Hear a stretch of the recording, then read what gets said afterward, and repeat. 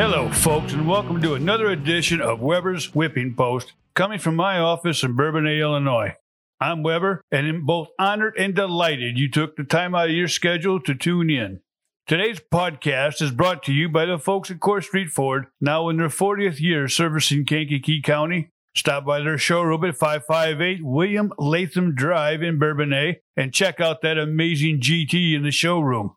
Court Street Ford is open from Monday through Saturday, offering new car and truck sales, pre-owned autos, and vehicle servicing. You can call them at 815-348-7024 or check out their website at www.courtstreetford.com. Order the Ford of your dreams today.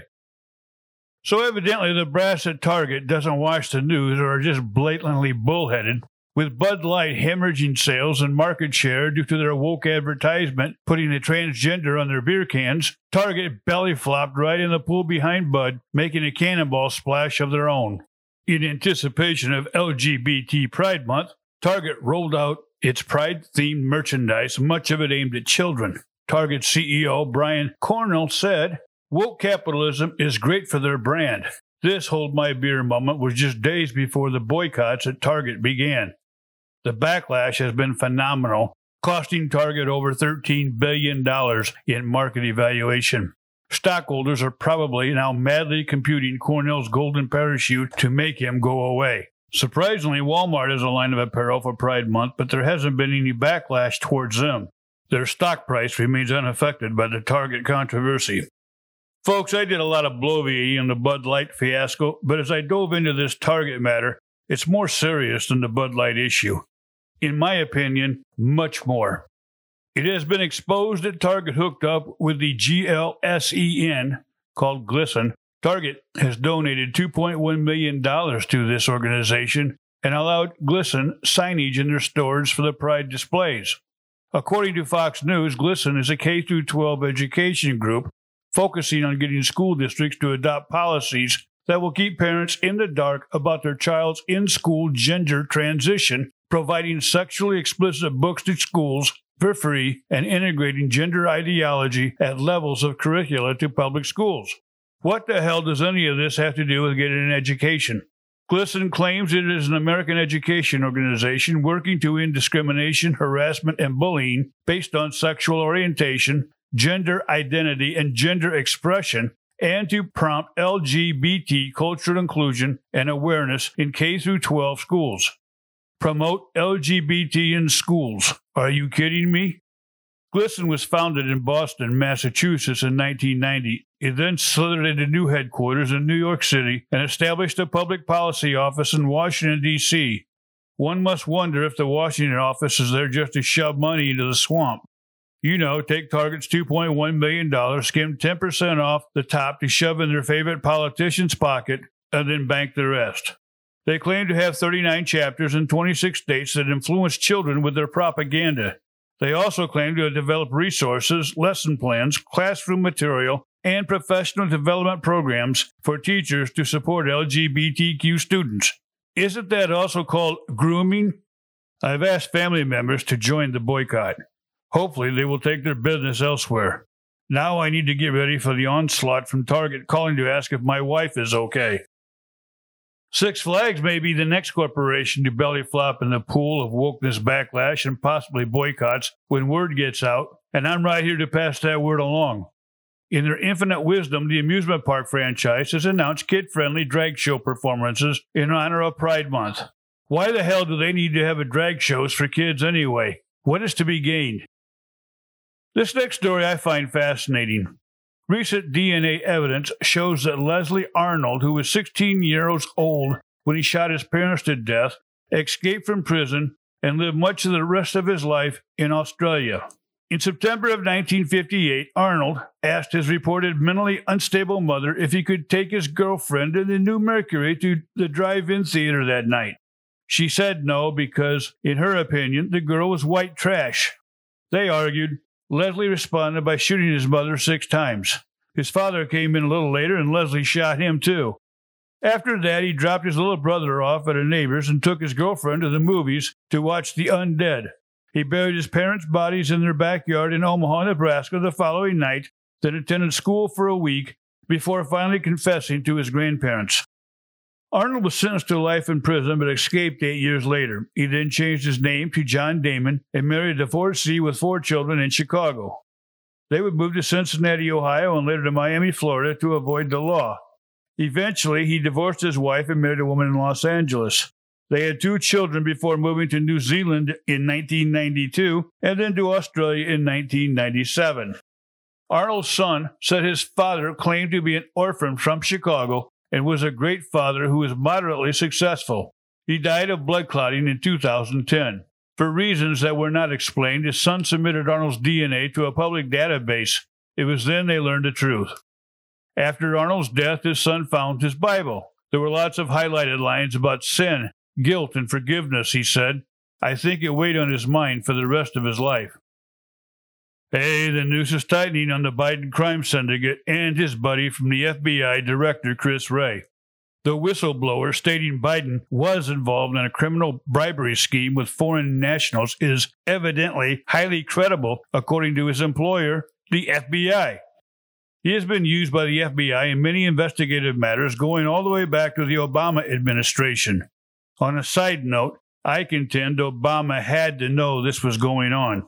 Seems all this information has been written up on an official FBI form, FD 1023, detailing precise descriptions of how the schemes were carried out. Yet Wray has been sitting on this information for quite some time. The House of Representatives subpoenaed the documents last month, but Wray claimed he's trying to protect sources and methods. Isn't that called aiding and abetting? Wray works for us, folks, not the other way around. News reports say that he might appear Monday. Representative Comer and Senator Grassley were allowed to view the document, but they sure as hell haven't shared that information with us. You know, they too work for us. Of course, the White House says this is all political, and Biden knew nothing of what son Hunter was involved with. He probably has forgotten, but that doesn't mean he didn't do it. I'm astonished they haven't blamed Trump yet. I had every intention of saying something today about the Las Vegas Golden Knights hockey team playing in the Stanley Cup Finals starting Saturday night, and then I got some extra assistance. Seems the Larry Flint Hustlers Club in Las Vegas is offering each member of the team platinum VIP service for life if they win the cup. Should they be victorious, each member gets free lap dances for life. The Gentlemen's Club is only about a mile from where the Knights play their games. They could walk there after the game. Nothing was said about the equipment manager getting in on the action.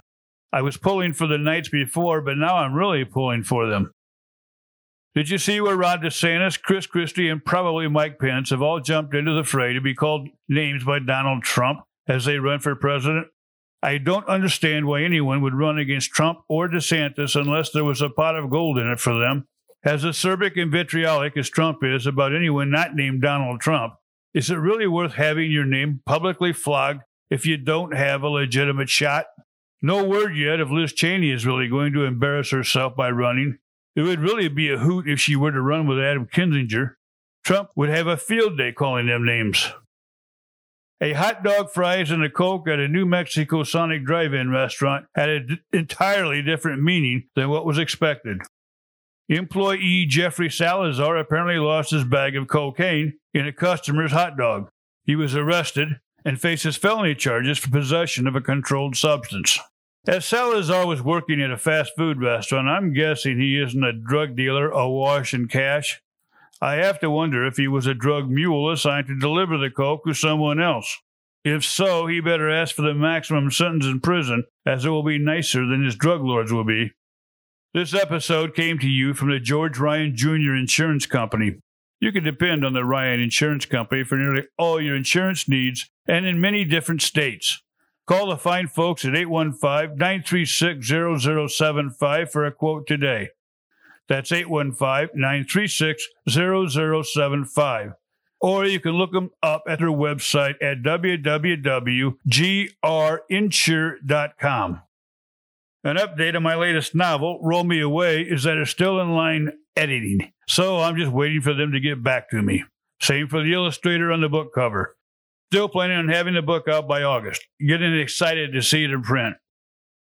My commentary this week is called, Where's My Buffalo? I got a lot of great feedback on this particular commentary. I hope you like it.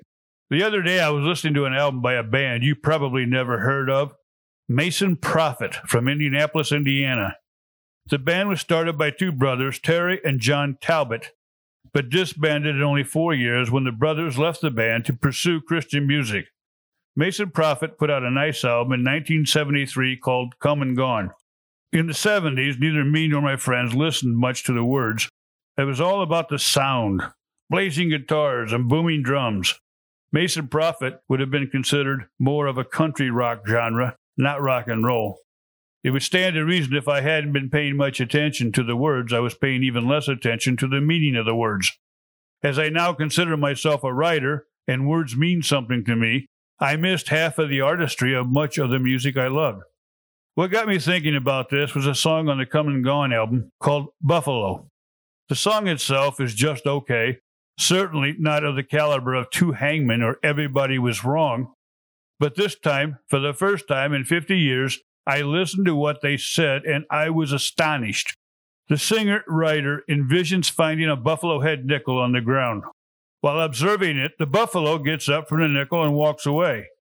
Perhaps the writer had some hallucinogenic assistance. With the buffalo gone, the Indian on the other side stands up and exclaims, "That's better now." With that, he decides to go for a walk. Soon the Indian is lamenting he can't find his people. They're now all forgotten. Then he can't find his tomahawk, or his tent, their crops, or even their land. His brother and squaw are missing too. The reservation is wrong, he cries. By the conclusion of the song, the Indian is looking for the buffalo. Where's my buffalo? What an incredible piece of writing of the plight of the American Indian. And I missed that tale for over 50 years. I'm digging further into the stories told in that album now. Another singer-songwriter with messages is the late Gordon Lightfoot. I was 13 when he recorded his first hit, If You Could Read My Mind. I darn near wore that 45 RPM record out listening to that song. Again, I just loved the sound and perhaps the voice, but really never paid attention to the message of the song. Unbeknownst to most at that time, Mr. Lightfoot was going through a divorce. Having listened to that song regularly for 53 years, I didn't know the meaning until about a week ago. Lightfoot questions his failures about the breakup. The next time you hear him croon, and if you read between the lines, you'll know that I'm just trying to understand the feelings that you lack. Will you think of that song the same way? Another Lightfoot song, Carefree Highway, is an actual road next to where I live in Arizona. I've been up and down that road hundreds of times. I knew Lightfoot wrote the song about the particular highway, but what I didn't know was that the highway would set his mind to travel back to the age of 22 and a past love. For the sake of my marriage, I'll just take the fifth here. There are probably millions of songs with great lines and stories that were more than just a tune that we overlooked. I'm sure you have a few of your own. Here are a few more that seem so incredibly astonishing how deep their meaning can go. In Cat Stevens' Father and Son, he cries out, "How can I try to explain? When I do, he turns away again. It's always been the same old story. From the moment I could talk, I was ordered to listen. Now there's a way, and I know that I have to go away. I know I have to go." What son hasn't had those tough thoughts? Jim Croce, not long before he died in a plane crash, crooned in his song, Time in a Bottle, "If I had a box just for wishes and dreams that had never come true, the box would be empty except for the memory of how they were answered by you." How many times do you suppose his widow listens to that song? Steve Perry of the band Journey sang in the song Faithfully, "Highway run into the midnight sun, wheels go round and round, you're on my mind, restless heart sleep alone tonight, sending all my love along the wire." Given I spent about 30 years on the road selling freight services and working out of distant offices, missing my wife, this song really hits home for me. And finally, many times I've been alone and many times I've cried. Anyway, you'll never know the many ways I've tried. And still, they lead me back to the long, winding road. You may recall this verse in a song from 1970, The Long and Winding Road, written by Paul McCartney on his farm. It signaled the anguish that would eventually lead to the breakup of the Beatles. 53 years later, perhaps the sentiment expressed in that simple verse might speak too much of life's journey. That's all I got for you today, folks. Thanks a million for listening in. Tim Milner, owner of WVLI, the Valley Radio, listened in and won a Weber's Whipping Post hat in the process for his kind words and encouragement. You can too, but I got to hear from you. So long, folks.